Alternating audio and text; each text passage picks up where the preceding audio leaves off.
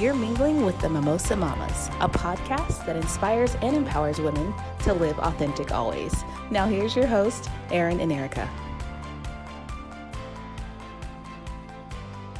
It's your Mimosa Mamas. Welcome back. Today we have with us Joni Dixon Garcia, a licensed marriage and family therapist with Evolve Family Therapy. She's been working with children and families for over 10 years. Welcome, Joni. Thank you. Thank you for mingling with us. Thank you. May is Mental Health Awareness, and Joni is here to talk about topics like anxiety, depression, and suicide. So, Joni, please get started. All right. Well, thank you. Thanks for having me here. And anxiety and depression is something that I think just impacts so many people on so many different levels. And often in my practice, people come in for various reasons, but there's usually some kind of anxiety behind almost everything that they come in with. And then, of course, depression. But anxiety is actually has a higher rate now than depression does. Depression used to be kind of like our primary or our, had the highest rate, most common diagnosed mental disorder, but actually anxiety disorders are taking the lead. And partly, I think, is part of our, modern society is kind of leading us to have more stress and more demands, more fears, and we tend to be overworked, especially as, parents. And we have, financial stressors. We have, maybe we're disconnected from our loved ones, which can really lead us to not have kind of like the healing that we could have if we were more connected with each other.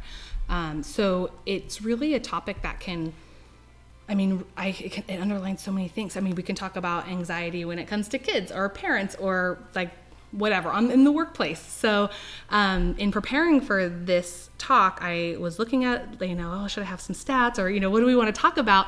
And what I realized was that there's kind of two levels to look at things. One is on the individual level. One is what do I do? Someone comes to my office and they're depressed, they have anxiety. So what do we do? How do we treat that? Where did it come from?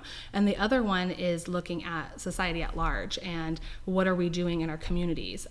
Because I can give people a lot of tips and tricks and things like that really we need to apply to the individual. So it makes it a little bit harder for me to say, do X, Y, and Z, though I do have some general things. But one of the things that I find is really difficult, even for myself, I have kids and family and job, obviously, and my own stressors, that sometimes it's hard to implement those things, like the homework that I give clients. A lot of clients don't do their homework. I don't do my own homework, for self-care and things like that. And so, and sometimes that can lead to further anxiety or further stress or shame, that I'm not doing the things. Yeah, yes. Shame is huge. Mm-hmm.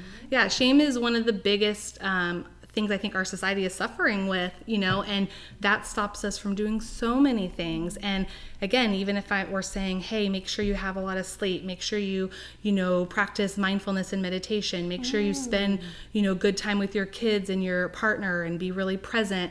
When people can't do it, they feel shame. Well, I'm depressed because I'm not doing, it kind of, so that's the tricky part with, of course I want everyone to go to therapy. I think it's great and preventative, but we have to also be careful not to put all of the blame then on the individual and say, hey, this is all like your thing to take care of all by yourself, because it's not. And it can lead to further shame and doubt. And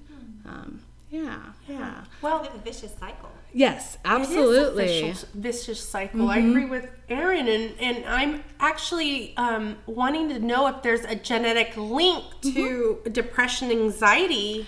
Yeah, some research is showing that that you can have a genetic predisposition, and the tricky part though is that there's also a lot of environmental factors too, and you most of us, not everybody, but most of us grow up with the people we share genetics with, our biological parents, and so if they struggle with anxiety or depression, and sometimes it might not even be a like diagnosable, like to that level to meet the, technically be diagnosable, or just not diagnosed, even if they really would meet the qualifications for the diagnosis, but having a lack of emotional awareness and a lack of the ability to be emotion coaches for us as when we were children, then we're going to be more likely to have, anxiety, depression, or some other, psychological disorder. Right. Well, I think also coming from a family, I am Mexican, a lot of people who have, or of different ethnicities, I should say, they have a hard time coming to a therapist. It's almost like there's this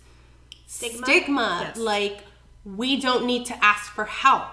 I'm not saying in my personal life that didn't happen with me, and I'm very thankful. My mom was very open to taking us to therapy, and I, as a child, went to therapy. Yeah. So, but to share with our listeners, because we do have different types of ethnicities tuning in and listening, and even Indians and African American, I mean, the list goes on and on, Asian, and just Pacific Islanders, who knows? It's hard to, with Caucasians, I want to say, there's a more maybe openness to it. Do you see that? Well, I think that there's shame and stigma asking for help in general. I mean, I do think it's getting better as far as, not stigmatizing mental illness. I mean, it's getting better. It's not fully there. There's much more awareness.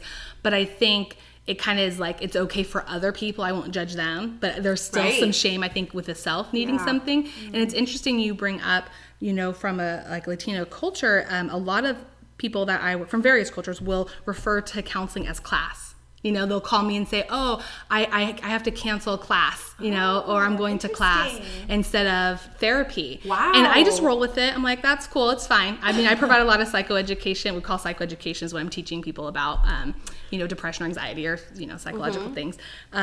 So that's fine. We go with it, whatever. Whatever people need to refer to is fine. There may be a conversation around how they feel about coming, too, because that can, if there is some shame or stigma, they might not stay in therapy as long. They might start feeling a little bit better and then be like, I'm good, I'm cured, I'm fine. Like, look at me, I'm like a really good, competent therapy client, and then they get a sense of like self-worth because they were a good client, which really, people, self-worth is innate. It's just something you have. It's not something you're supposed to have to earn. And I think, I love that. Yeah, we often confuse self-esteem with self-worth. And, when I was a kid, there was a big push for self-esteem, or maybe not right when I was born, but the kids that are maybe born in like the late 80s, 90s, they grew up with the self-esteem kind of like movement, and parents were really told to make sure that they praise their kids for everything and that they try to raise them with a healthy sense of self-esteem.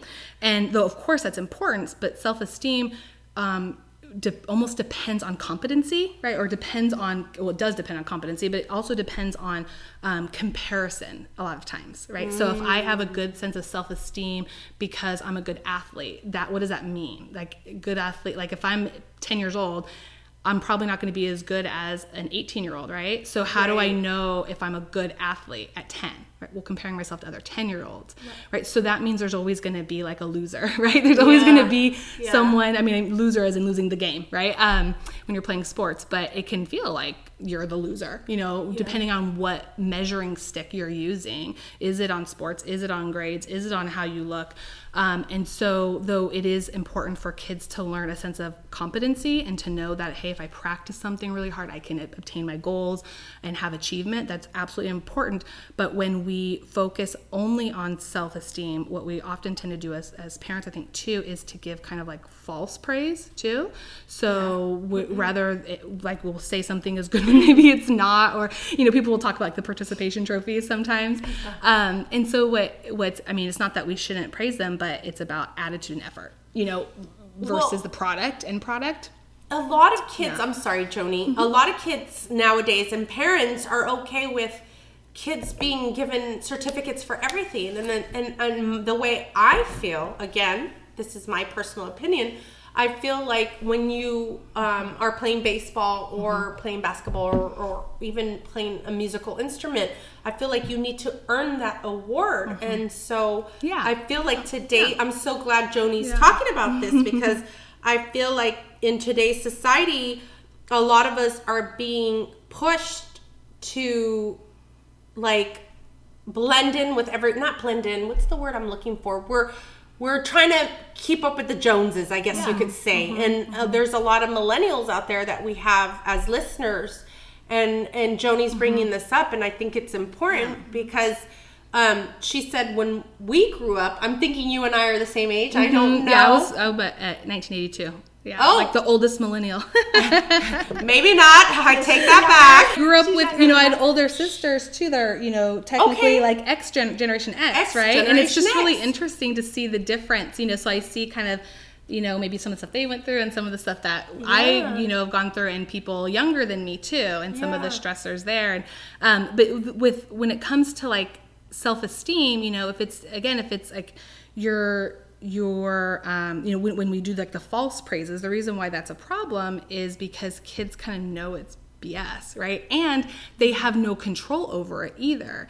So if they're just like, I'm a winner no matter what, then I'm never a winner too, right? So that's the flip side, right? Yeah. What's the point? Exactly. Yeah. And then sometimes there's also like a lack of ability for like resiliency and to learn resiliency because they don't have to deal with defeat. But the other part too is that their sense of self-worth becomes dependent on these successes. So if your parents always telling you you're pretty or you're so smart or look at your good grades and everything is about their accomplishments or how they measure up in comparison to other people, then some kids may wonder if they will only be loved if they continue to have to live up to those standards too.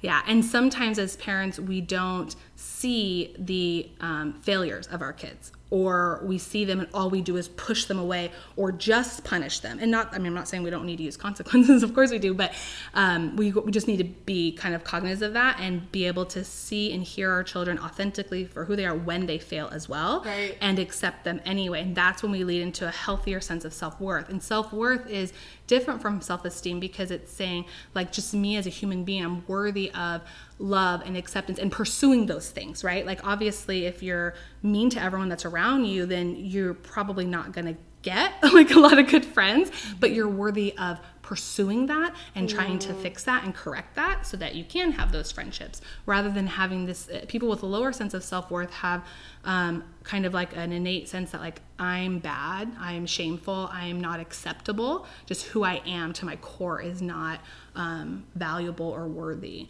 And so we don't want accomplishments and things like that, or external things or money or things like that, to be tied to self-worth, because then that's really not self-worth, to be honest. So as a child, I struggled with low self-esteem, and actually as a young adult as well.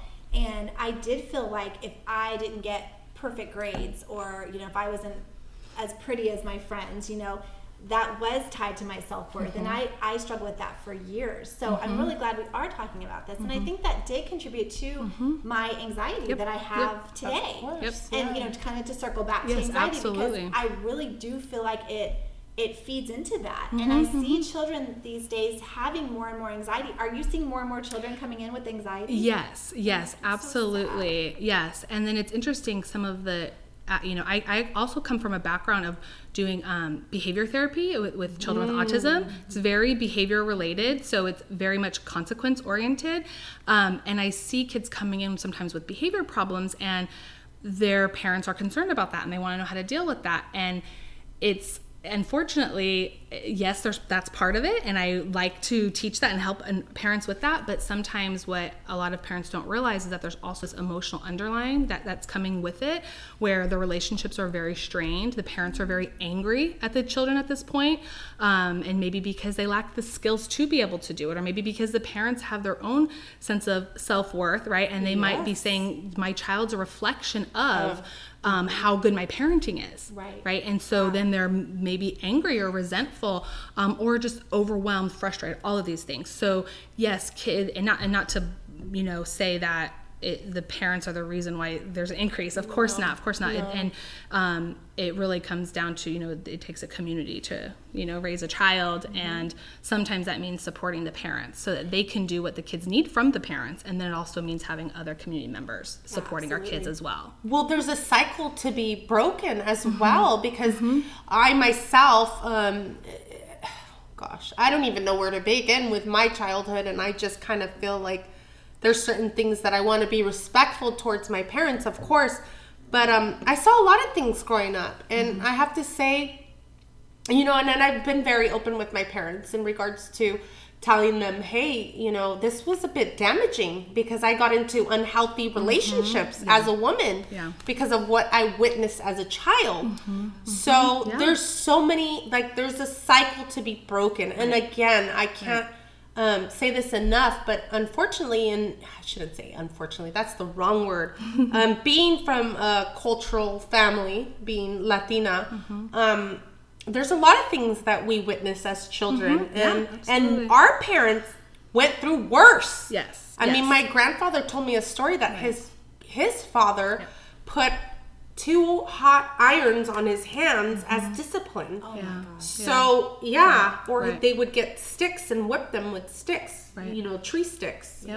And I remember growing up, I mean, like hearing, I mean, they didn't do this to us, but they would joke when I would go to visit my grandparents are from Kansas. It's very rural, you know, society, and there's like 1,200 people in the town. But when we'd go to visit on their farm, he would kind of joke like, don't make me go get a switch, you know, and he would joke with us because we're, you know, because we're his sweet grandchildren, so he wasn't actually mad at us, but I knew like, well, that's what happened when my mom was, that's why he's bringing up, where then I grew up, and it's interesting you say that with the family legacy, because, you know, our parents have what they have, right? And they're using the skills they have and doing what doing the best what they've got. And I think when we shame I think shame is just so huge. And again, shame is tied to that self-worth, right? So if you do something wrong, what we would like is to be able to tell our parents, hey, this hurt me. And this is what our kids would like from us too. So it's a parallel process that's going on.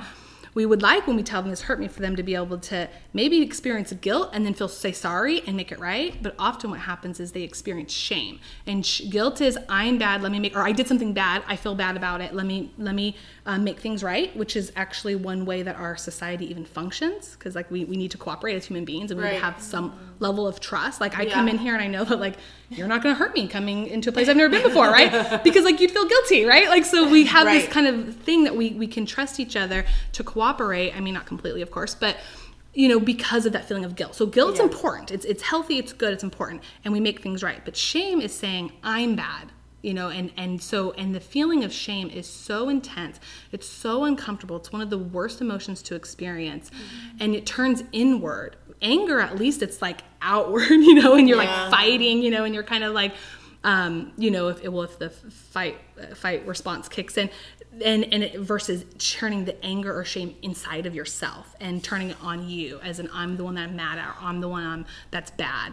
And so when we have so much, I think, in our societal pressures of like, parents are supposed to be able to do this by themselves and like pull yourself up by your bootstraps, and this like rugged individualism, which is really false. Like people think that's this American value, and it's not. It's like all through like American history, you see people getting help from each other, and it's part of our early history too, and communities banding together. And so when we think we're supposed to do it all by ourselves, well, what are you going to feel like when you can't do the most important job in the world, which is to raise your kids? Oh my gosh. You know, you're going to feel like crap about yourself, right? Yeah. So no wonder our parents are going to have a hard time even acknowledging or not getting defensive if we say, hey, something went wrong, you know? And no wonder we might feel that way too, right? Yeah, when it's our turn and our kids are adults and they come to us and say, hey, this is what happened. Even now, I mean, adolescents, I think younger kids can do this if we teach them that it's okay, for sure. I think adolescents are really good like bullshit detectors, and so they will and they do not like hypocrisy, right? They do not like, that's you know, they're starting to have a mind of their own. They're not just going to believe everything we say and the way we frame everything for them.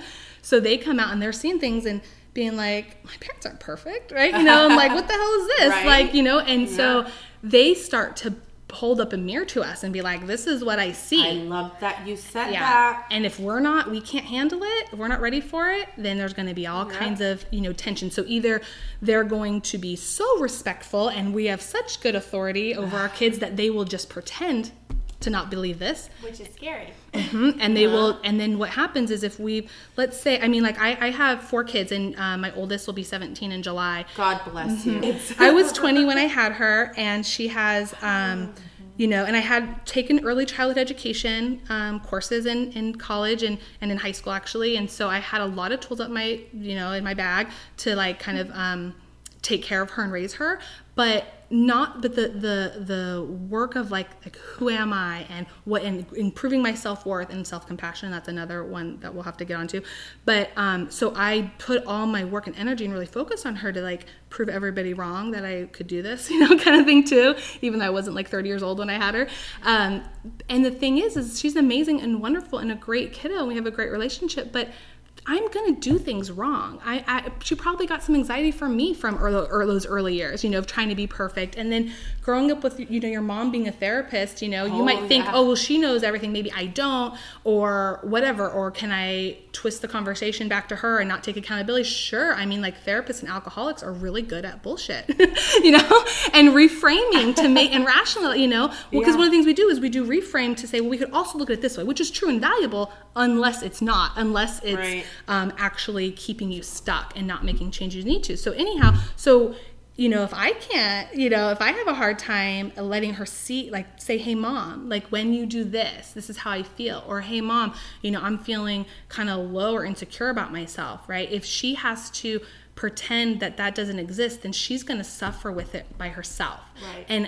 And of course, if I grew up with a low self-esteem as a kid, and so then having her so young, really, all that's gone? Of course not. Of course not at 20 years old. I hadn't processed through all that. Yeah. So oftentimes we pass those things to our kids, and this is even as a therapist speaking. I've been, since I was 8 years old, like kind of being therapeutic minded, I guess, and looking at my family and evaluating and analyzing and learning and judging since as a little girl. So even with all of that training that I had, I guess you would say, I still don't always get it wrong. So when I think of that, I think, well, gosh, what about people who don't have that, training? Yeah. Of course they're going to struggle, with that. And of course they're going to have a hard time maybe letting their kids reflect back to them what is working, what's not working. Mm-hmm. Some parents will feel really ashamed and guilty if they didn't notice that their kids were hurting or suffering, or if they can't fix it. Right. Mm-hmm. And so we might ignore it. We might say, well, you're not doing all these things I'm telling you, I'm trying to help you, and you won't listen, or whatever. Or we turn it into just a behavioral thing, or, and then, or you're being disrespectful because you're telling me that what I said hurt your feelings. Right? Or because you're angry at me. Anger means mean. It doesn't, right? Being mad is not the same as being mean. So if your kids are mad at you, it doesn't mean they're being disrespectful, Point. Yeah, and it's what they do with that anger. Of course, we would like to teach them. I'm guilty of that. Yeah. I'm raising my hand when my son does that. Mm-hmm. I'm like, oh, you're being disrespectful. Mm-hmm. So yeah. And and that's the thing is when we're not able to really fully process our emotions, figure out how we feel and what we need, and ask for that, then we're going to feel anxiety and depression, and they often go hand in hand. A lot of people are diagnosed with both anxiety and depression. They're very and then interwoven. There's bipolar disorders as well. And a lot of older generation parents have not been diagnosed with the bipolar disorder. Mm-hmm. So and that can be really unsettling for kids too. It can. And stabilizing. Exactly. And the thing is if you have whether you have bipolar disorder or anxiety, depression, or nothing, in our society, largely, we haven't done a very good job of just teaching emotional awareness anyway, right? No. And our kids need us to teach it to them. They're not going to have it right away. They need us to organize their thoughts. Like a 2-year-old who's crying. Oh, it looks like you're really sad right now. I see tears. It looks like you're really sad. I wonder if you need a hug. And when they're little, we're going to suggest things like that, and that helps them cope. When they're older, it's putting the Band-Aid. And letting them know what it is, and that there's a name for it, and that it's okay. Right. But if we are either feeling a sense of shame ourselves, right? If we are feeling maybe overwhelmed, like maybe the child's sad because they really just want to sit with you on the couch because they're having one of those days, but like all human beings, you need to like go to the bathroom. Yeah. You might be frustrated, you know, because their needs are so big and you're trying to fill them alone, and we might not even notice, or if we just don't even know how we feel, it's kind of hard to be aware of how they feel, you know. And so a lot of, you know, we talk about whenever anything happens in our society, like school shootings, whatever it is, we talk a lot about like, oh, mental health, we need more mental health services, but it's no amount of therapy is going to replace what parents can do in the early years, right? And prevention, right? The thing is, again, we have to be careful not to say, oh, well, parents, just here's another responsibility, parents, go ahead, do it. Okay, where's the infrastructure to support that? You know, with everything, you know, we mentioned, like when I got here, like opportunity cost, right? Of like spending all your time cleaning your house versus something else, right? And right. Everything is a decision. I think we really need to look at that. If we'll talk about it in politics, like if we spend money here, we don't have it here, right? Or whatever it is. It's the same in family life. It's the same for parents. If we, you know, are going to tell parents, hey, you need to put your kids in these extracurricular activities in order to make them competitive for, you know, college or whatever, and put them in all these like AP classes or get them tutoring, all these things, right? Do all this extra work, which we have actually put a lot more work on parents than in previous generations. And then we say, okay, yeah, now and make sure that you attend to their feelings. And I'm them, so glad you're talking about this. So important. Yes, yeah. So important. Yeah. So can I just say, I think it's really important also to address the fact that sometimes children, since they don't know what anxiety feels like, it might manifest itself in a tummy ache or you know, a headache. I mean, there's so many different things, because they're not going to say, Mom, I feel anxious. Like, they may not know what that means. They're not going to know it. Like my son easily says probably 4 times a week, I'm not feeling well. Right. I don't want to go to school today. But I know has anxiety leading up to the day of going to school because he's having a really hard time bonding with his peers. Yeah. You know, my son's on the he's autistic, and he's just socially awkward. Yeah. So with that being said, of course he's gonna have some anxiety about that. Yes, he has a lot of anxiety. Yeah, he's been diagnosed with anxiety. Yeah, so. yeah, and I blame myself. Yeah. See, that's because his mother has anxiety, right? But that's and the my thing. mother has anxiety. So you know, I but here's the thing where I need to be able. I'm speaking for myself right now because this is the only thing I have to look at. Sure. But at some point in my life, I blame my mother for giving me anxiety because she brought me up to be overly cautious on how to be in life. Like she overly stressed me out at such a young age, and I have anger towards her for that. You know, everything was like, oh my gosh, you can't go to the bathroom alone.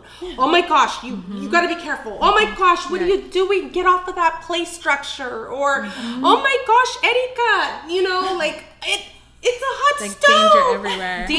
Danger. It's like I should have been placed in a bubble. Right. So I, in 2007, became a mom. And guess what Erika did? She did the same thing. And then when he had his first seizure at 18 months, oh my gosh, God forbid, he was in a bubble. I was like, oh my gosh, I have to protect him. He can't play in the playground. No way. So my husband would be right behind him, making sure he was going down the stairs easily. I mean, him going on a swing, I was like, terrifying for me. Yep.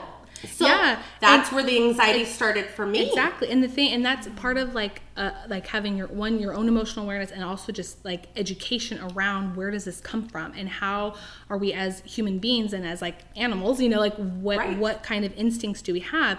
And one of the things that we have is you know, part of what they call like our reptilian brain. It's like the older part of our brain that like reptiles also have. That's why they call it reptilian brain. Okay. There's, you know, something called the amygdala. People might not know it if they watched like Forrest Gump, you know, and like, not Forrest Gump. It's the Adam Sandler movie where has the you know, when he lives in like, what is that called? There's the football, and there's like, he's from like what movie is that? The South. Gosh, what is it? And he calls it that. He goes to college and he doesn't really know anything, and he calls it like the amygdala. I don't know. He totally doesn't say it right. It's amygdala. We're but looking it up. and he's got the mom that like go blue. Yeah. Or go. Yeah, and he plays football or something. And Yeah. it's funny. But anyway, so that was my first exposure to that word. I was like, oh. So anyway, so it's what it is. It regulates our fight, flight, or freeze response. Ooh. So which is what is activated with anxiety. So it's part of it is something that's naturally supposed to happen, right? So when our brains, when we became Homo sapiens, I know this is like way back, like scientific, but it matters. So when we became the species we became, it was a long time ago.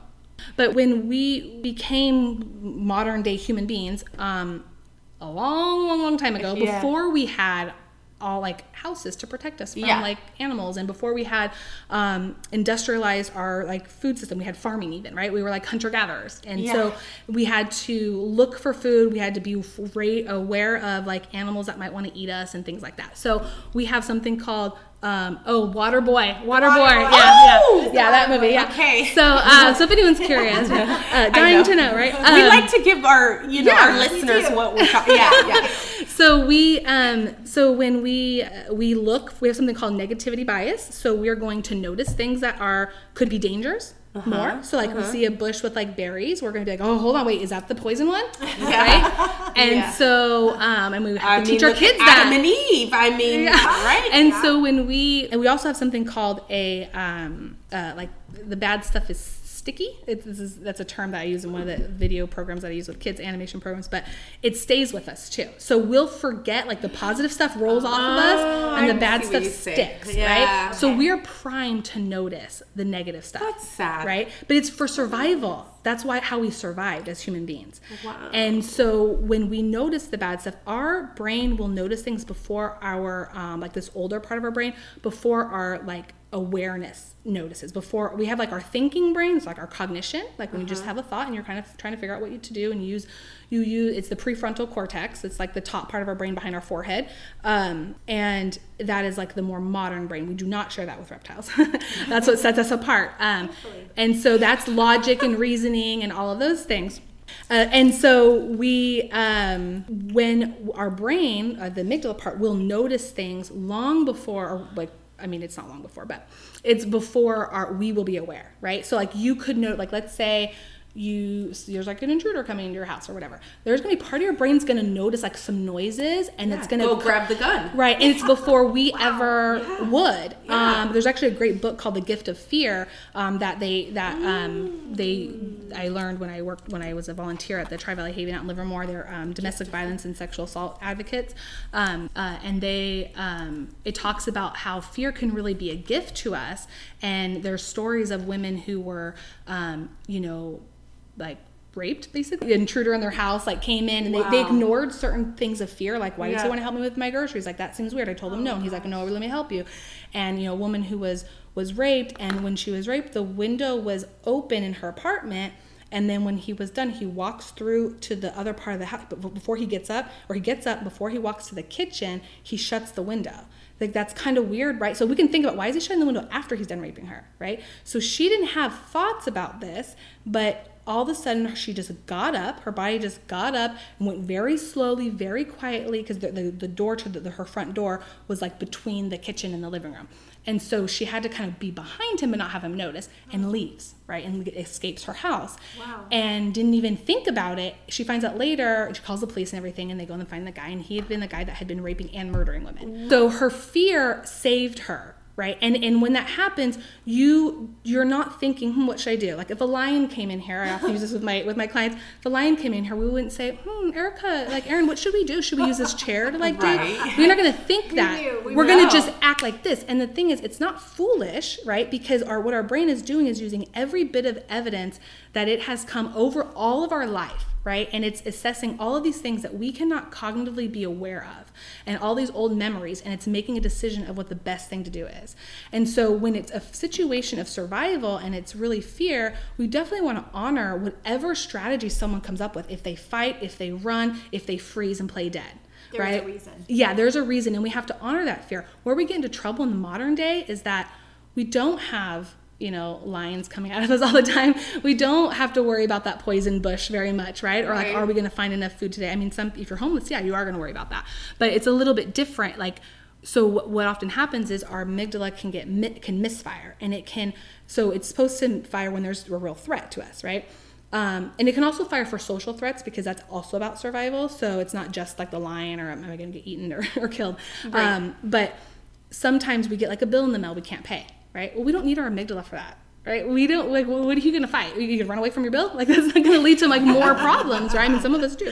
That's going to catch up to us. But what we need is our prefrontal cortex to be working. But when the amygdala gets fired, when anxiety is different from fear. Fear is, like, real. There's a real threat. Anxiety is, like, there isn't actually a real threat. But when that gets triggered, it actually bypasses our prefrontal cortex. So, like, we're not thinking about what to do with the lion. We're just acting. So it's the same thing. So if you get that bill you can't pay, or your child's behavior or their emotions maybe trigger the feeling of shame, or like, I'm bad, this is bad, and your anxiety goes up really high, then you can't really think through the best solution for them. You can't be logical and reasonable, because your brain is using all this old stuff from the past, but it's not like that situation. So So when that happens, are we supposed to use like coping skills? Absolutely. So that's the thing. So where, I definitely like teach, a lot of parents like behavior strategies, but I'm always hesitant to go there first, because and I know from personal experience with all the strategies that I have, if I'm like in that anxiety spiral, I'm really overwhelmed, frustrated, and I can't think things through, all the stuff I have I don't even think about it. I completely forget about all my tools, and I'll yell, or I'll, do things that are not good parenting strategies, even though I know better, right? So I know better, but in that moment, I don't know better. Exactly. I don't have access to that information. And so a parent practicing coping strategies are so important, like deep breathing and mindfulness, meditation, all of that, and self-care ahead of time, right? Not just in that moment. I mean, definitely when you're in that moment, then you try to step back and go, oh, I notice myself getting really frustrated. Let me go take a breather. We often do it too late, though, right? We need to be aware of how we feel way earlier on. Mm-hmm. And the other thing is practicing, all kinds of different self-care, routines before, and trying to minimize stress in general. But that is, again, we lead from the personal becomes political, to like quote like the women's movement of like the 1960s, is that the things that are happening in our personal life really are political, really are part of society at large, because how many moms do you know that really have time to, and even just to be able to remember to say, oh, let me do my morning, yoga. Let me do my morning meditation before I get up and get out of bed. Some do. And the moms that I do meet, everything is like totally different. And like, they might not know all the parenting strategies that I have to give them, but like, they don't really need them almost, right? Because they're able to be more attuned with their children. They're able to meet the needs before it becomes desperation, and their own needs as well. Mm-hmm. Well, there's also some families and mothers who don't have the means. Exactly. That's why I'm glad that we're talking about that, because we might have some listeners who are single moms, and they don't have the means to go to a therapist and discuss this. So I'm glad you're handing out these tools. And again, if you can't afford to go yoga, you can easily take a walk. A walk, you can do it at or home. Group of girlfriends and go visit a waterfall. Waterfalls, go on a hike. Go hiking or rucking. Or try rucking. Yeah, and that's the thing too, is sometimes we have to schedule it in, because I know even for myself, I'll get so into like work, and I really love my work. I like it. So it's not like, old jobs I had in the past, I'd be like, I can't wait, till the weekend. I want to be off, but now I'm like, 5 o'clock. Yeah, but now I'm like, oh my gosh, I didn't get everything I want to get done, and like I don't want the time to go by fast. But I'll forget how good it feels to like walk along the beach, or even just go for a walk in my neighborhood, and I don't live in a fancy neighborhood at all, but it's still nice to like go for a walk, and you just forget how good it feels. Or even to do like a little exercise video that's like 15 minutes, like, or the yoga. There's a great Cosmic Kids Yoga. There's a YouTube channel, Cosmic Yoga. We've done that as a family. I love it. And she tells these little stories for kids, but through the yoga poses. Yes, we tried that as a family. We're trying to do family yoga at 6 o'clock, because the kids go to bed at 7. So, and we don't want to have any screen time between 6 to 7, to kind of prepare them for bed and that sort of thing. Such a good structure. Yeah, so we do that all together, and that's what I was going to say. You don't have to go to a yoga class. You can just do it in your living room, or go in your car and tune into the Calm. I listen to the Calm app. Yep, there you go. The Calm app is amazing. And the other thing too is we have to get to, not only do people sometimes not have the financial resources, but they also might not have the emotional resources, the mental resources to even remember to do this. Like this is another task now, right? Oh, now I have to, implement, family yoga night, right? Like it's another chore. That is true. Yeah, it becomes single moms who don't have babysitters. Yeah. So take that time. Yeah, absolutely. When and your so kids are sleeping or when you're in the shower, right.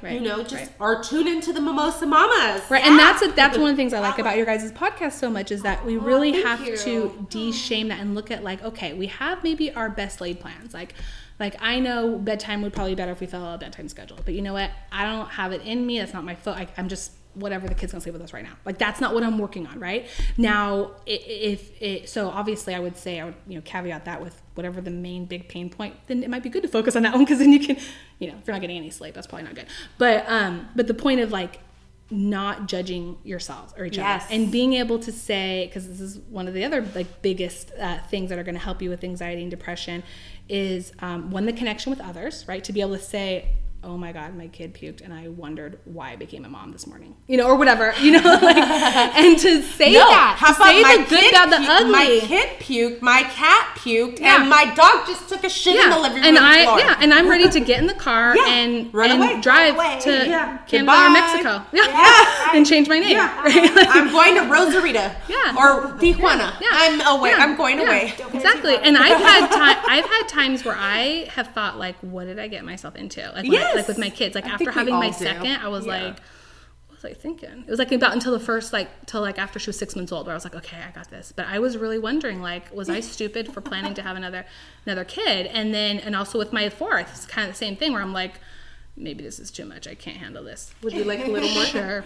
Topping off. And that has to be mimosas. And or like being able to say, oh yeah, my little one, he's kind of going through a cussing phase right now. And this is hilarious. Yeah, my son really does. Like he drops F-bombs like no other. Serious? Yeah, he's three. He's 3. And he also was my only out of 4 that was a biter. Him. And I'm like this mental health, therapist, and everything's about like love and kindness, and I want to treat my kids to be nice, good little citizens. And my last baby bites. And I'm like, oh, he's the only one. Like he would get a biter too. too. He would get mad when we'd stop him. He was offended. He would cry, like as if we were like denying him. I think it might have been some sensory kind of thing or whatever. Yeah. And so when he's in preschool, another kid bit him, and the teacher was like, she's like, well, we told this, we did this. I'm so sorry. And I'm like, oh my God, I'm actually kind of glad. Like because I'm not going to bite him. Like I would not recommend that because you're teaching your kid. Why not? Because I'm bigger and stronger. No, I know. But a lot of parents will say that. Oh, I'm going to show you what it feels like, right? Yeah. No, I totally get it. And trust me, like so my kids like to like fight a lot, and I just don't. I'm sensitive, I guess, to pain. I don't like it. I'm like, you can do it with dad. Dad likes it, But there have been times where I'm like, I want to like elbow my kid in the ribs too, But when that happened at school, I was like, good, and it actually kind of helped. Like he needed to see, I guess, that could happen too, But I don't want it to come from someone so bigger and stronger that has like the attachment, trust and all that. That's why I wouldn't do it to him. But that's a good point. Yeah, but anyhow, but being able to say that, to be like, like he's a biter, or like, oh, he's got this dimple that lets him get away with everything. And the parent I was when my first 2 kids, I was so young. I was 20 and 23 when I had them, and I wanted to be perfect. Yeah, and I was on board with everything. I'd be like, oh, honey, like it's really important to share. No, well, not with the household. Let me tell you, I've never been good at housework. Like I'm the worst. Like actually created a lot of problems in my first marriage.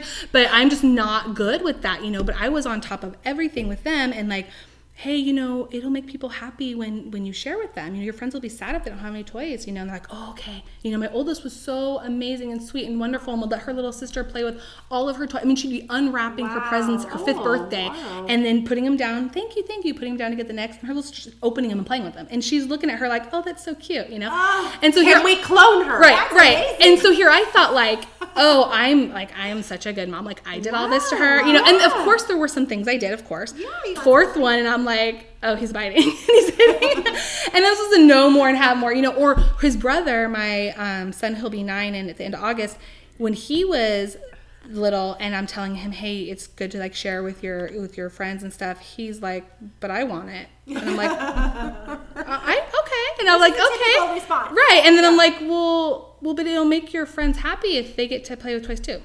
Well, I'd be like, well, it makes them sad to not have anything.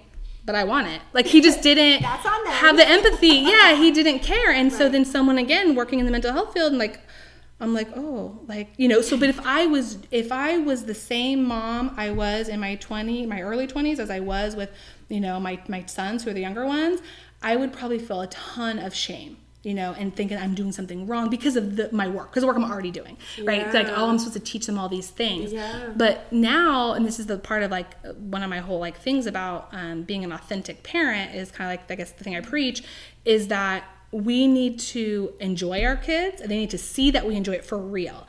And so when we have all this shame of they're supposed to be a certain thing, or they're a reflection of us, of our parenting skills, then it's really hard to like laugh when your 3-year-old drops an F-bomb, you know? Or if you're totally just push away, you know, that you don't, you know, if you don't care at all, but, then, so we're now, I'm like, oh, we're going to have to do something about that one day, you know, and his sisters are like, Mom, what happens when he goes to kindergarten? I'm like, I know, you know, he'll get in trouble. We have to like, we'll just all start ignoring it, or, you know, like there'll be a plan, but like right now, like I'm also going to laugh, you know, I mean, maybe I don't want him to hear me laugh all the time, you know, of course, because he'll keep doing it, but like inside, I can still be like, that's really funny, you know, and just go with it and just go and enjoy, you know, your time with the kids, because. But what if your kid is like spilling slime all over your beautiful hardwood floors? I mean, I would just be like, well, there's a couple of things, right? So here's the thing. Here's the other thing. So the other part that I wanted to get back to, the self-compassion too, and self-worth, and knowing I get to have my life and like kind of the things I like and what I want, and I really want these like, you know, floors, and also compassion, you know, and that the things I want and need are okay. And if I kind of get that really bothers me, and I think I should be like, you know, and if you guys, you know, normally we do like air quotes, you know, I should, you know, be patient and know that like my kids playing is more important than my floors, right, or whatever. But that's just the shoulds is you don't want to do that. Like, you got to stop shoulding yourself, you know, and it has to be, I want to, and if, you know, or and if you can't answer, if you can't say, I want to clean my clothes because, and you can't answer that, then don't do it. Like, you're an adult, you can do whatever the hell you want. You know, like, you don't need permission from, you do what you want. So you might say, I want to do laundry because I want clean clothes tomorrow. Right? Yeah. That's got to be the reason, not because just you should. So anyhow, so even with the kids, so if you think, okay, well, it's really going to bother me if they get slime on the floor, right? You get to make the rules for your own house. That's another reason why I don't make rules. I don't tell parents like what your rules should be. I mean, I will tell them if some things are maybe like developmentally appropriate for their kids, of course. Because if they're like, well, my rule is my kid has to be able to fly. I'm like, well, that's not going to happen. Like, you know, you're going to set yourself up for failure. But if you know, like for me, there's rules I don't have because I'm not going to be able to enforce them. So I don't have a rule of everybody take off their shoes. I wish I could have implemented that one, but that ship has sailed. Like, it is what it is. And I'm not going to spend like all my time and focus and energy teaching everyone to be compliant with that rule and catching everyone at the door. You know, and that's just not worth my time right now. So well, you have 4 children. Yeah, I'm just not going to do it. If I had done it early on from day one, then that'd be fine. But I didn't even grow up like that. So I would have to train myself first, you know? I don't have a rule of not eating in the car or of not jumping on the furniture or putting feet on the furniture. Oh, interesting. And part of that is that's for me. So here's the flip side though. My car's going to get dirty. There's going to be McDonald's trash. I mean, I remember posting something on Facebook like a year ago, like, it looks like a party happened in the backseat of my car, you know, because I have 3 rows and I don't really look back there, you know, because I'm always in the driver's seat. I look back and I'm like, we've got Cheetos and popcorn and Starbucks, and we got like, oh my gosh, you're an amazing mother. Right, and sometimes I'm like, what's that smell? You know, like it smells. Oh, that's that chai latte that William didn't drink 2 weeks ago. You know, and but this is a choice I make as a parent, right? No, you're right. I can't focus on that. That is too much work for me. Yeah. So then I'm going to go ahead and I can tolerate my car being messy sometimes. Now, of course, it gets to a point where I'm like, well, this is causing more anxiety, so let's clean the car. You know, or like, I don't have the mental focus or like the reserves inside of myself. Kind of like money, like you have only a certain amount of money to budget. So we have to do that when it comes to our, you know, time and our energy, and that includes your emotional energy too. And I don't have it in me to be like, oh, you're not supposed to have your feet on the furniture. You know, no, if my kid gets on the furniture and they have shoes on, I'll be like, hey, take your shoes off the furniture. It'll be like a one-off, like, hey, your shoes are probably dirty, take them off. Or I don't want your shoes on me or whatever. Yeah. So I would never tell other people these are the rules you should have. Right? It's got to be what's right for you. Some families, if your kid's running through the house and they're loud, super loud, the parent might start to get really like overstimulated and really, have more anxiety, more frustration. That's me. Yeah, and you're more snap, right? So if you're me. that type of parent, then that means you get to make a rule. You can, if you want to, make a rule of no running in the house. And he perfectly knows that. fine, right? Oh, my poor son. But there's nothing wrong Very with that. disciplined with that. Yeah. But here's the thing. And then I know, like, kids make slime. My child clients, we make slime in my office, right? Oh, you're so I do nice. have more than one parent who does it, because they can take it home too. Wow. But I do have more than one parent who does not want their kid to have slime at home, right? That's both of us. So so what I do with those kids is they make theirs, and then they put it, like, I have a secret hiding spot, so like it's only theirs, because everything else on my office kids, like, I don't say you can't play with that, I just let them whatever, but those all set aside for those kids. And the thing is that, like, with, like, in that situation, the parents know, like, their limit, right? They know, like, if I have that in my house, then I'm going to be worried and stressed out of, like, where are they, I have to manage it. Where are they playing with it? What's happening? Yeah.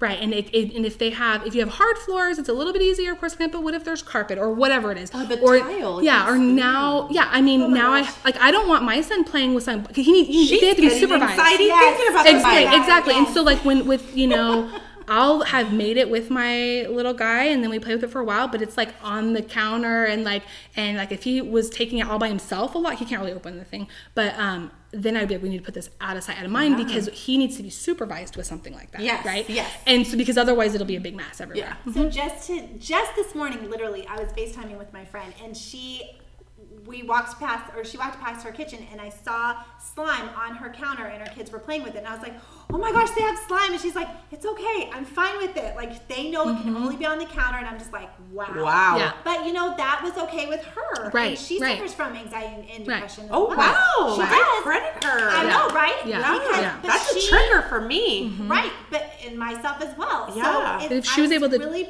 teach them too where to do it, and they're compliant with it, that's probably less anxiety for her than if she's restricting it and then they're doing it, like, behind her back or something. Exactly. I have anxiety when we have guests coming in our house, like our friends, and their kids come in, and I'm thinking, holy heck, what did you bring? If you have glitter or slime with you, I'm gonna have a little bin in the front of the door that says no glitter, drop your glitter.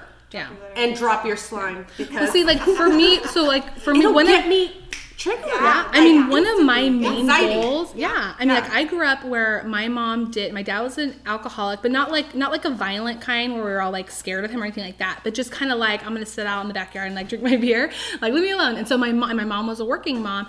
And so, she was and we all played softball, like, a lot. We were a big softball family, and so we were a very busy family. So my mom is like, my mom grew up with her mom working part-time, and then my mom also did, like, all the kids did a lot of chores, she started cooking when she was 10 years old, cooking dinner for the family of 6, and and so and the standards were high, like my grandma would spend, like, all day, like every week you wash and all the sheets and all of that, you clean up everything. So my mom's trying to, like, maintain those standards while also being a full-time mom with kids that are involved in a lot of sports. And she always told herself, I'm not going to miss, like, the softball game to stay home and clean my house. So she didn't want to do that, but that meant that she was really, so our house wasn't, like, that clean, but, like, I mean, it was clean, but it was cluttered. We always had, like, a mess, but she did, like, make sure it wasn't, like, gross, skunky stuff, like bacteria or whatever. But she was stressed a lot, right? So if someone spilled milk, totally accident, she's just like, oh, like, again, because she had too much on her plate all the time. Right. So she was super, super stressed. And so there would be a lot of, like, that yelling kind of stuff. And I always felt, like, bad for her, being like I was the youngest in the family, and I was, like, real empathetic and being like, oh, but not bad enough, because I didn't have the self-discipline as a kid. So I would make messes. Like, I would do, like, terrible things, like flick sunflower seed shells on the floor, like, ridiculous, right? Like, she would be working, and we had this rocker recliner. I would flip it on its side or the back and sit on the back, and and then sit there with sunflower seed shells, just like flick. So the rocker recliner is going to get worn out that way, right? Yeah. And we would rock and make it fall, and we didn't have a lot of money at the time. And then she'd come. I mean, I think, and so I learned a lot from watching what I did and how my mom responded. And she would come home just being, like, defeated, and she didn't have time to teach us to do chores and just clean up. But so I look at, my goal was to, like, always try to get through the day without yelling. Like that's my kind of like almost like that's how I measure success. And I don't meet it most of the time. That's okay. So because you have to have self-compassion. Self-compassion is like, shoot, if I screw up, if I get an F, if I fail, I'm going to be a friend to myself. Just like you would a friend, rather than judge and be like, oh, you suck or you're crappy. You know, it's just like, hey, it's okay. You know, it's one of those things, you know, like you're still valuable even though you screwed up, you know, and it's going to get better. Awesome. And so that's the other thing. So there's self-worth and self-compassion are the two main things you would want to look at. And to you know, work on increasing self-worth and then learn how to give yourself that compassion. And to kind of avoid shame.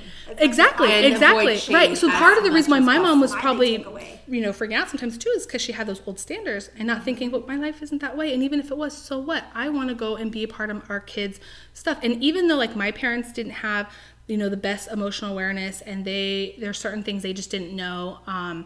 They probably could have used, you know, a lot of therapy too, and they didn't. They both had their own childhood traumas.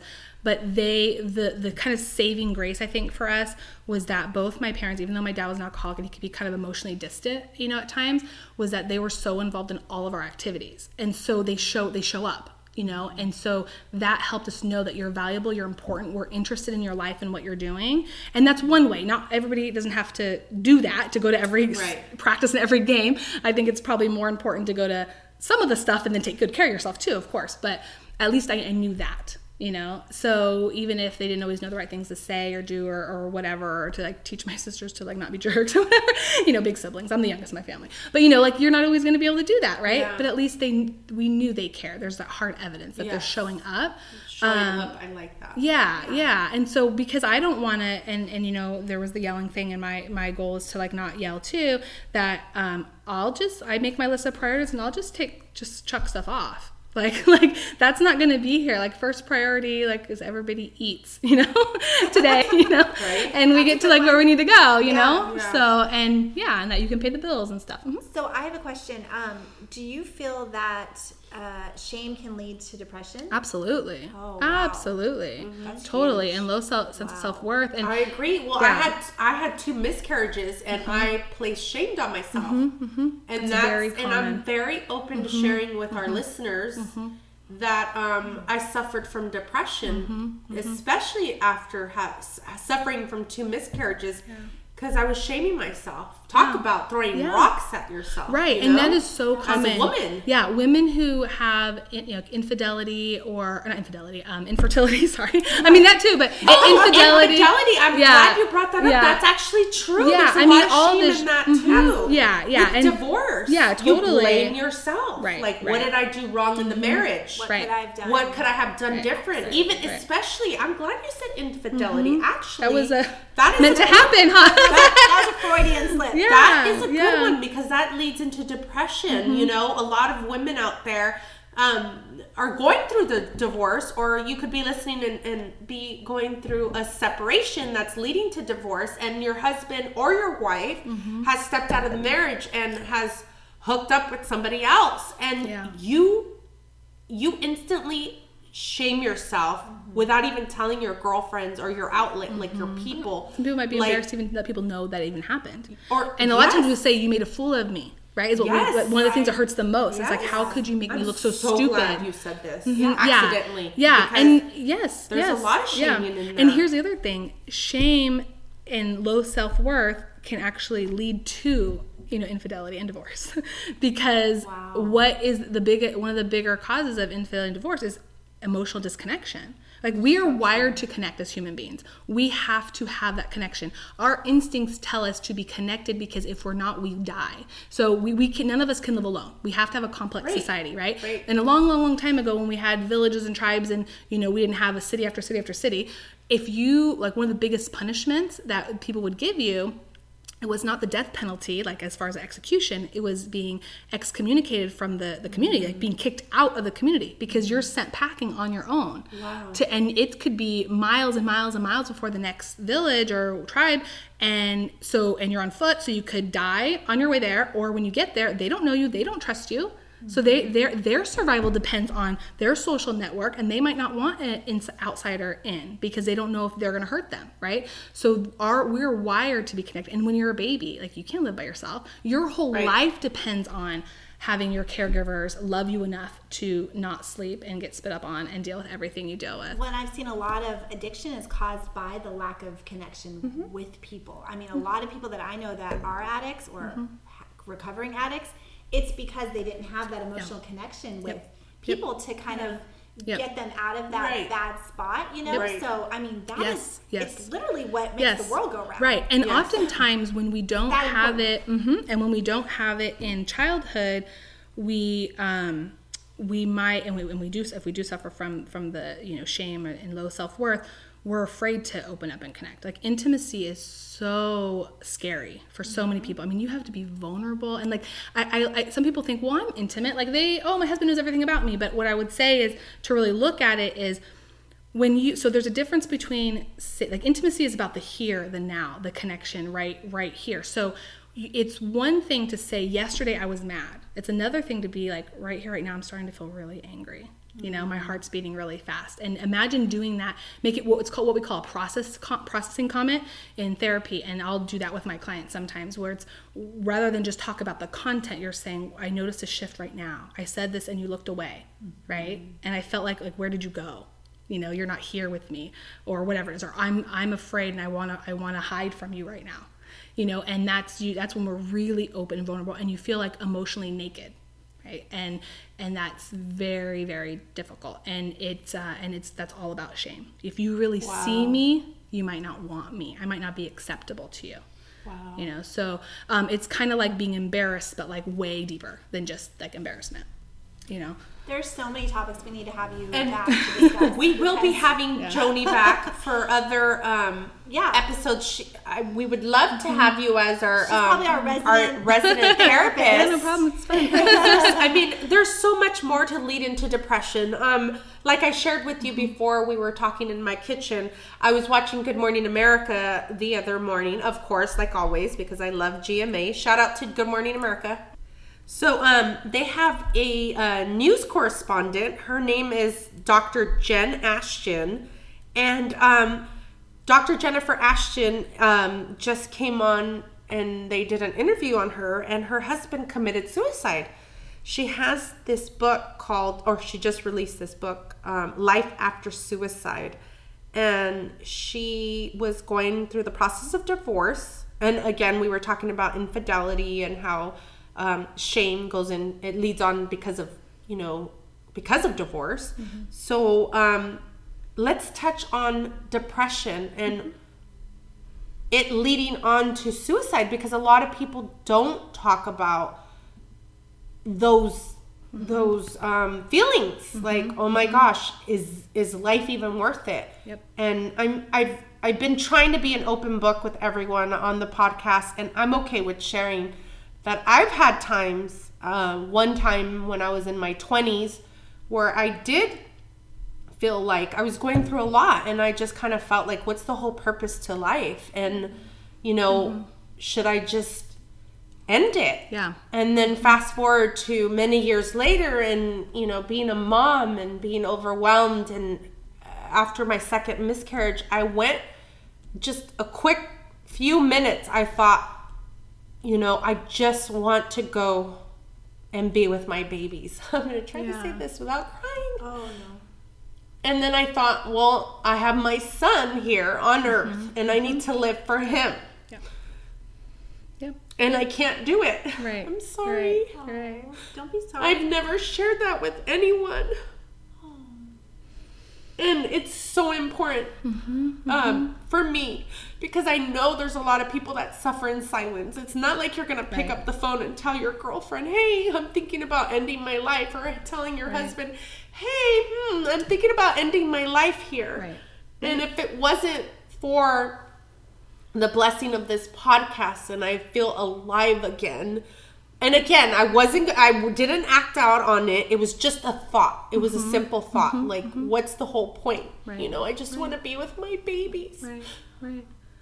And what you say, it's so important, to bring that up and to show how, real that is. And like you said, you didn't share that, right, with a lot of people, No, and let that only out. to myself, right? Yeah. And a lot of times, I think, when you're for one, even people with anxiety can be suicidal as well, but it starts to be about like no hope or no purpose, right? And so what's the point, right? That's kind of what usually leads, and we'll go a little bit more about that, leads to the risk of suicide or suicide attempts.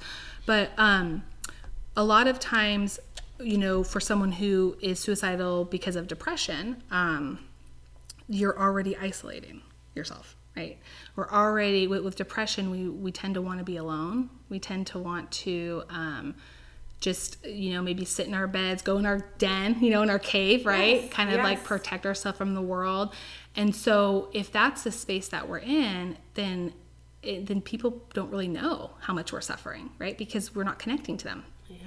And it's actually really hard to be depressed and not be connected, and so it would be really hard to tell, right? It's going to be like shocking, surprising, blindsiding people. Right. And if you're depressed, like, you don't want that. You don't want, like, so with anxiety, there's all this emotion, right? There's all this energy, right? And it's nervous. It's not comfortable energy, but it's energy. Right. And it can exhaust you. With depression, the energy is depleted already. So who wants to go and say or do something that's going to bring all this energy in again, right? It's wanting to avoid all that and push it away. Yeah. So the very nature of depression and it's what called suicide ideation. So you have like an idea of suicide, right? You're thinking about it. Is just the nature of it in itself leads to not seeking out and getting help. So it's very normal. And what a lot of people don't know is that so many people have thought about suicide at one point in their life. It is I don't know the percentage, but it is way up there. Most people at some point, more than half, have had that, because ultimately it is a choice. It is a option. It's when you're in pain, it's not like it's not, so people contemplate it. So I'm not saying, I think a lot of people have suffered from depression, but in the more, fuller form. So when I say more than half, people, I think it's even greater, probably greater than 75% at some point in their life. It doesn't mean that they were about to, though, but at least the thought of, well, maybe what would it be like if I wasn't here? Right. Maybe people would be better off without me. Exactly. Because that's something I could do, contemplating, would that be a good way out? And so one of the things that we want to look at too is, what are the protective factors? So when someone is, and even if it's yourself, feeling like there's no hope, there's no way out, other than that, that's usually what it leads to. People will say, what causes suicide? What causes suicide attempts? And our teens have way higher, it keeps climbing, the rates of suicide attempts amongst teens. And people will say, is it social media? Is this, what's causing this, right?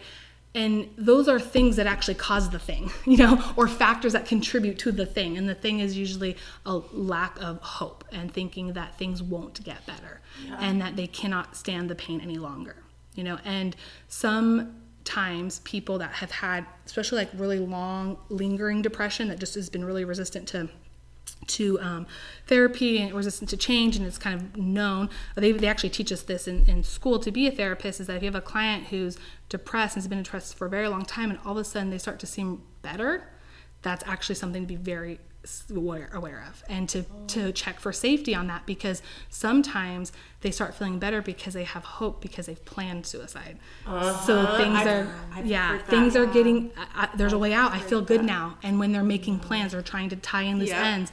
They're trying to, maybe say sorry for things, or like close things up, right? That's a sign. Yeah. Make sure that, in that case with with the doctor. Yeah, with the doctor and her, ex-husband. They had no signs. Yeah, well, one of the things was I don't know this case at all, but what makes me kind of think of is things are getting kind of closed up and finalized and dealt with. The business stuff is getting dealt with. Well, she commented on how they were talking about co-parenting and how he bought an apartment across the way from them. I don't know if it was they were about 10 minutes proximity. Yeah. They were talking about co-parenting their teenage children. They had one in college. And Dr. Jennifer Ashton said, I had no idea. I have his friends coming to me and family saying, we didn't even know. Yeah. And he just decided one day just to jump off the bridge. Yeah. And here, another thing about it is that anxiety can also be can also lead to depression, and sometimes it looks almost more like impulsive too, like where sometimes if someone's been depressed for a really, really long time, they tend to plan the suicide. They have more time to think about it and contemplate it, and so they make plans. But someone who's, if you're thinking about when you're feeling anxious or really stressed, really overwhelmed, and you're in that, I like to call the tornado, parents, it feels like you're in a tornado sometimes. You just want it to stop. Right. And I've had clients before who they'll just be walking down the street and they're suffering from maybe PTSD or whatever, and it's so hard, and they just have this urge to just jump in front of a car or crash their car, and that's actually one of the scariest parts, because there's no time to intervene. It's impulsive. And so it couldn't, with him, again, I don't even know, but that's another thing to look at was it anxiety versus depression, especially because there's plans being made, for a future plan and stuff versus closing things down. So Joni, is that what's happening when you hear a mother will drive into a lake or postpartum depression? Yeah, that one I'm not sure. I'm not sure. If it again, it's when you look at the impulsivity versus planned, is kind of the thing. I'm not sure in those cases. Okay. That because those are kind of a more, it's almost like a phenomenon in a way. You hear about them a lot, they're really, really common, but that's because they're so big, right? It's such a big deal that it gets a lot of attention. Now don't get me wrong, postpartum depression isn't that rare, right? And the feeling of being overwhelmed and being God, I freaking don't even want to have this kid no more, I wish this baby would go away. That's common, right? But to actually go as far as to do something, that's not as common. Well, we just hear it. News, right? There was that one mother who jumped out. Her dad was driving her to therapy. I want to say, don't quote me. I think it was. And they were on the freeway, and she had tried to commit suicide weeks before, and she didn't. It wasn't successful. And she was in the car with her dad, and he was driving her to therapy. She opened the door in the freeway and she jumped out. And of course she died. And that definitely it sounds more impulsive versus planned. Because most people would try to avoid, But the other thing to be aware of too, because I have a family member of mine who his dad wasn't a blood family member of mine, but obviously the family member was, but committed suicide when he was 5. And it's this was before I was even born, and it just it becomes family legacy, and it's actually good in my family that we talked about it rather than not talking about it. But oftentimes it can leave people wondering why, how could they do that? Why didn't they love me enough? And the thing is the pain is so great, that's all they can think about. Right. And I like to kind of obviously this is not the same thing, but just to get an idea of when you're let's say you're coming home with all your kids, right? And there's their stuff in their bag, and you have to wait for them to get out of the car. Maybe they need help unbuckling or whatever, and you have to pee.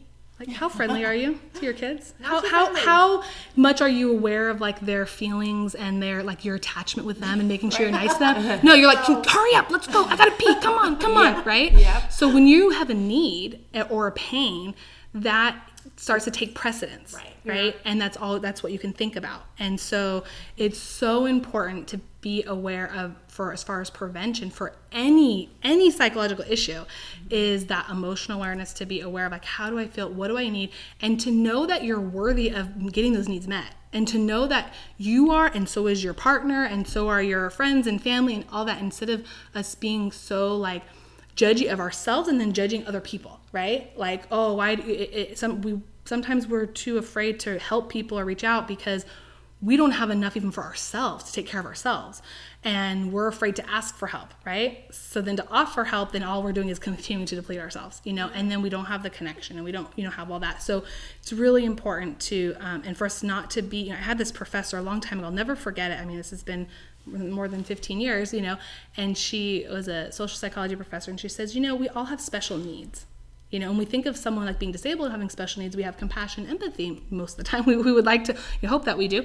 But she was saying like, oh, I was on the freeway and I was behind someone who was driving really, really slow, you know, and, you know, it's easy to get frustrated with people like that, right? Yeah, and so she's like, but sure. This woman, the woman in front of me that was driving, she had a special need. She didn't need to drive slower. Like, you know, she had, you know, maybe her reflex time wasn't as high, or maybe she just kind of scares her a little bit to like go that fast or whatever it is.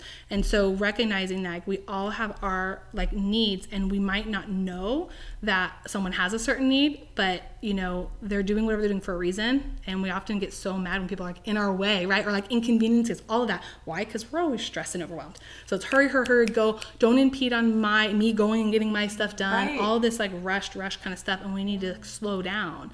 And, you know, and it's not someone else's like job to like never take up space or in the world or never slow us down just so we could be faster, you know?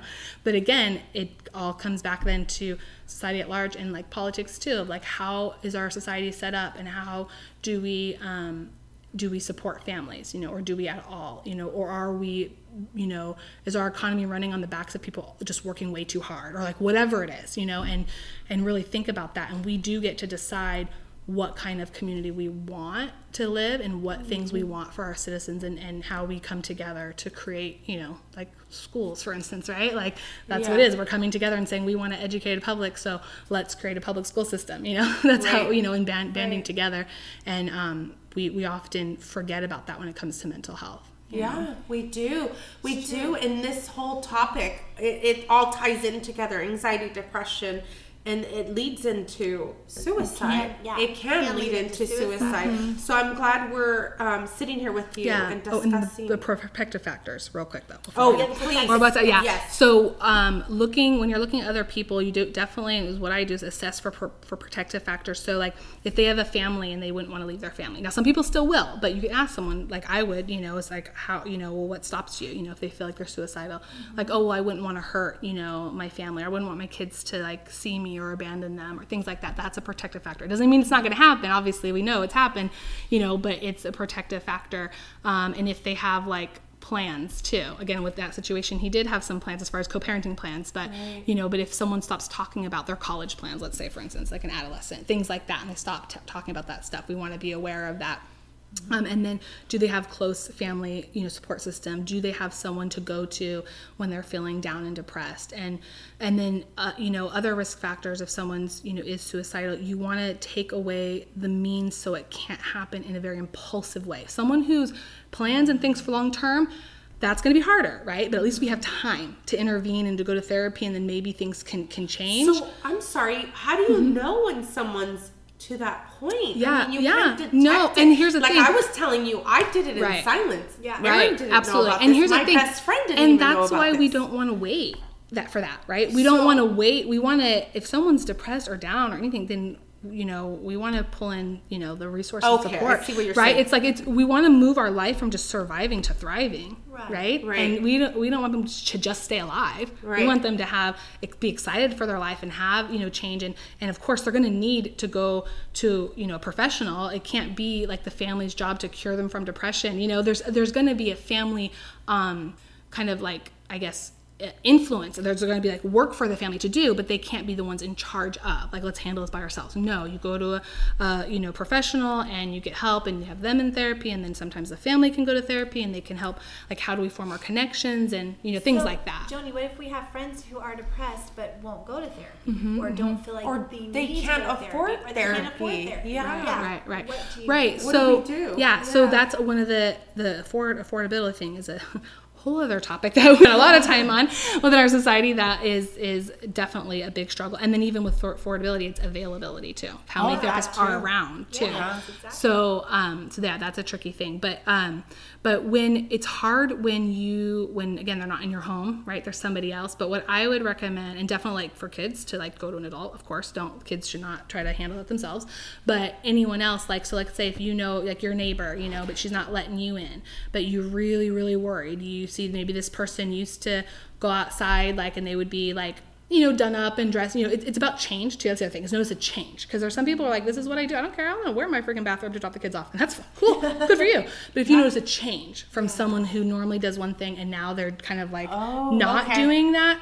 And, of course you can approach them and say like, hey, I just noticed, like, how are you doing? Is there anything you need? So you're offering that support. You're not, you don't want to be judgy or stigmatized, but just like, so you might not say, I noticed you always wear your bathrobe, because that might feel like, but you can just say, I'm just concerned with you.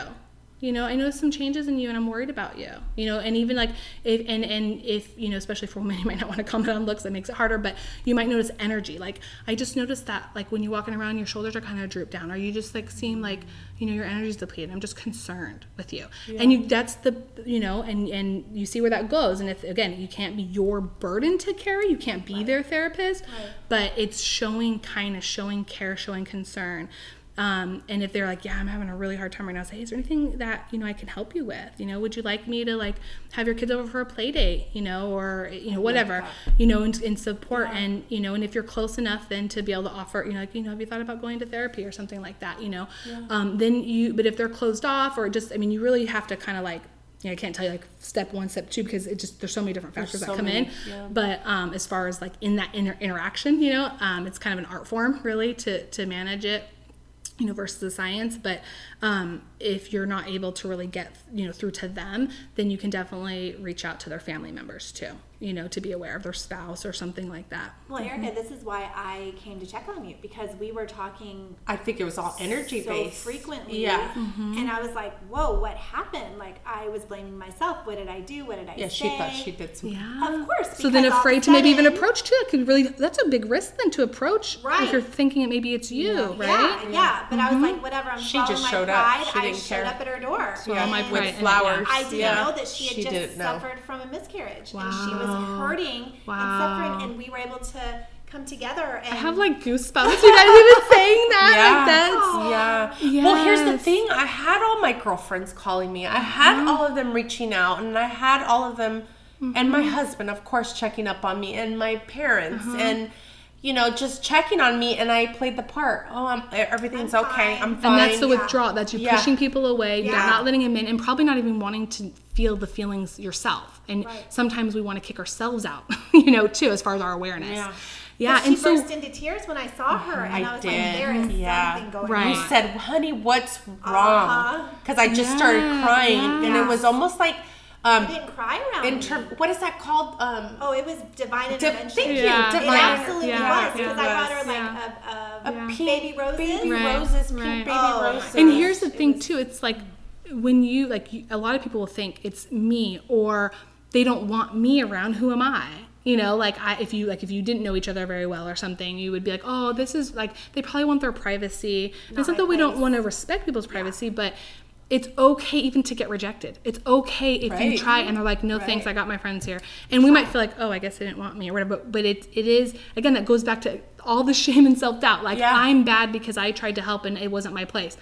No, it's not. Like, it's okay to take that risk, and it's okay to fail at it, and it's, I did. Yes. Yeah, and noticing, and like how, like, you didn't know the thing that was wrong, right? And so that's when people will say, well, what do we do when? And they even say this with kids' behavior, too. And I'm like, well, it's not really just about the actual context of the thing, right? When someone has a miscarriage, do this, right? It's not that. It's noticing that and being emotionally attuned to people that you care about and people that are around you, even if you don't really know them very well.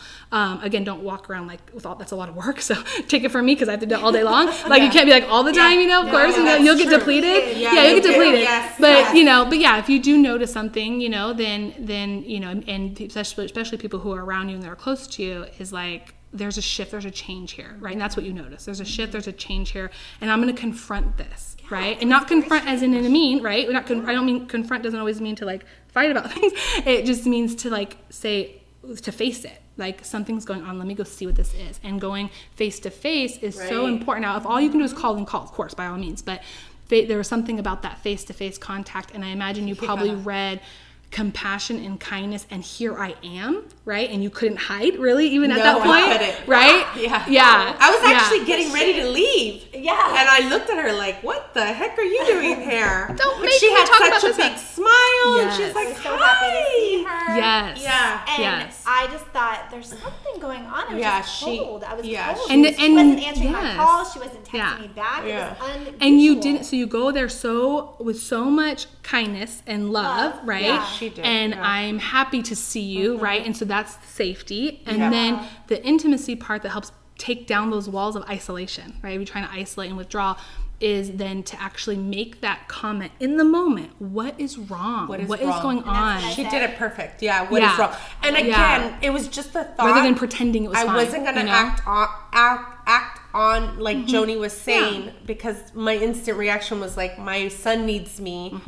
My husband needs me. You had the protective factors. I that did was have a super protective To factor. keep you alive, so we had keep me time to alive. heal Yeah. depression. But Right. the important thing Exactly. is it needs to be healed. We Healed. don't want to. Yeah. Oftentimes, when we talk about suicide, we only talk about how to stop someone that's about ready to do it, and that's it. But that's not enough. You know, we want to Yeah. teach people also to live, not just to not die. kind you know? of teetering Yes. on that Yes. edge. And Yes. here's the thing, Yeah. listeners, you can help a stranger. I always live by this.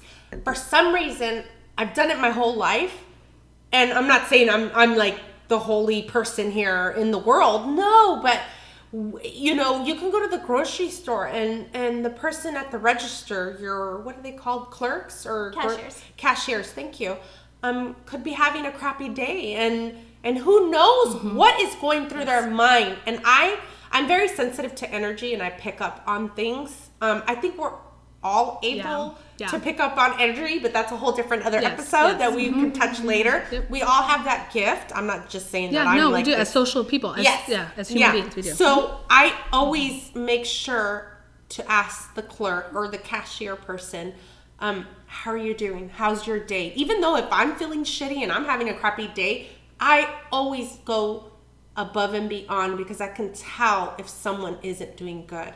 So I always make sure to give a compliment. Like, your hair looks so beautiful today. And you can instantly It makes see such a big difference. the difference. Yep. So Yep. with that being Yep. said, Kind words. we want to close up here, and we're hoping that maybe, you know, we have reached out to one person out there, It'd be worth it. and you probably, it's gone through your mind maybe this week or today or this morning, and we hope and pray. We're sending you our love, because we are here. Aaron and I have said this so much. We are your tribe. We don't want you to feel alone.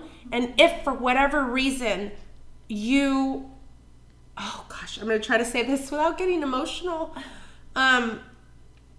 You are feeling like there's no point in life, just know that you're important and your life is valuable. And even if you don't feel like you have friends or family, you do. You have it in us. We are here for you.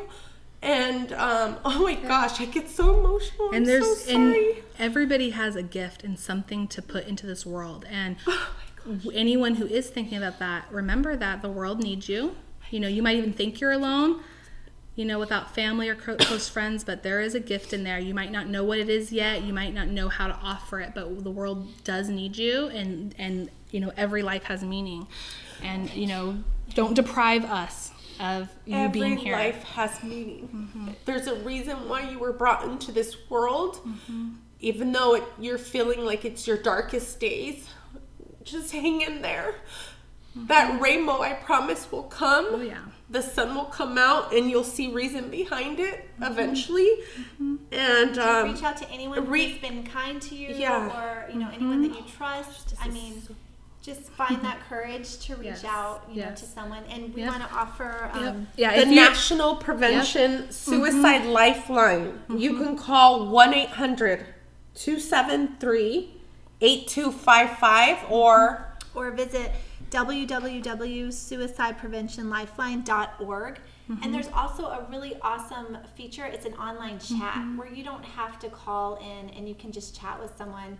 And you know, these days chatting is just so easy to do. So please pick up the reach phone. out to them. Reach out to someone. Don't give up. Or if Don't you've lose hope. had a family member or loved one who has committed suicide, please go ahead and pick up the book by Dr. Jennifer Ashton. I know I will be purchasing that book very soon here.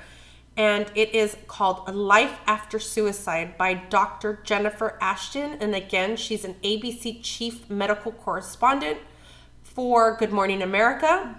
And again, Joni, we cannot thank you enough. No problem. Thank you, thank you, Yeah, no thank problem. you. And I'm sick. I can't hug you, okay. but I want to Yeah. embrace you Yeah. so hard because you hugs. you personally helped Erin and I, and you're helping our listeners as well. And one of the things I want to say too, just closing up, that people who, if you're out there and you need help, you are not a burden on anyone. And from me, I help people all day long, with their mental health needs. And it's just like they say with volunteering, you actually get so much more in return. And it's a gift to be able to help people. It feels so good to be able to impact people's lives. So you are not a burden. If you reach out to help from someone, you're giving them an opportunity to experience that as well. So your story and your vulnerability and reaching out, all of that is a gift to other people. Yes. And we all have a need to feel connected, whether you're the helper or the one receiving the help. So just know that it matters. You are not a burden at all. Joni, please tell our listeners how they can contact you if they want to come see you. Or... Yeah. Well, they can reach me at my website. It's www.evolvefamilytherapy.com. And I also have a Facebook page as well, evolvefamilytherapy.com. And I post videos from time to time about different parenting issues and tips and tricks and things like that as well, if you're interested in that. And we will be linking Joni's information on our iTunes and SoundCloud account, and also our Instagram and Facebook accounts as well. Yes, and I want to leave you with the opening statement on her website because it really, really touched me, and I think that it just sums up everything we've been saying so well and how she can help people. This is what she says: I help women reclaim their identity while parenting their children in an authentic way. And if that doesn't speak of our podcast, I don't know what does. So we are just so grateful, and just, I have no words right now. Like, this is such a powerful episode, and thank you for being here with us and taking so much time. And we're sending hugs through we're sending hugs to you guys, to our listeners. I was going to say virtual hugs, or virtual hugs for sure. And you can always email us at you can DM us on Instagram. You can private message us on Facebook. We check everything. Reach out to us, please. Our email is themimosaMamas@gmail.com. And we check everything, and we are here for you, so please don't feel alone. So again, thank you. We're going to cheers. We're going to cheers. One more time. It was a pleasure. Incredible knowledge, and we cannot wait to have you back. So please come back. Of course, yes. Anytime. Awesome. All right. Thank have you. Have a good day, and don't lose hope. There's love here. There is. Goodbye. Bye.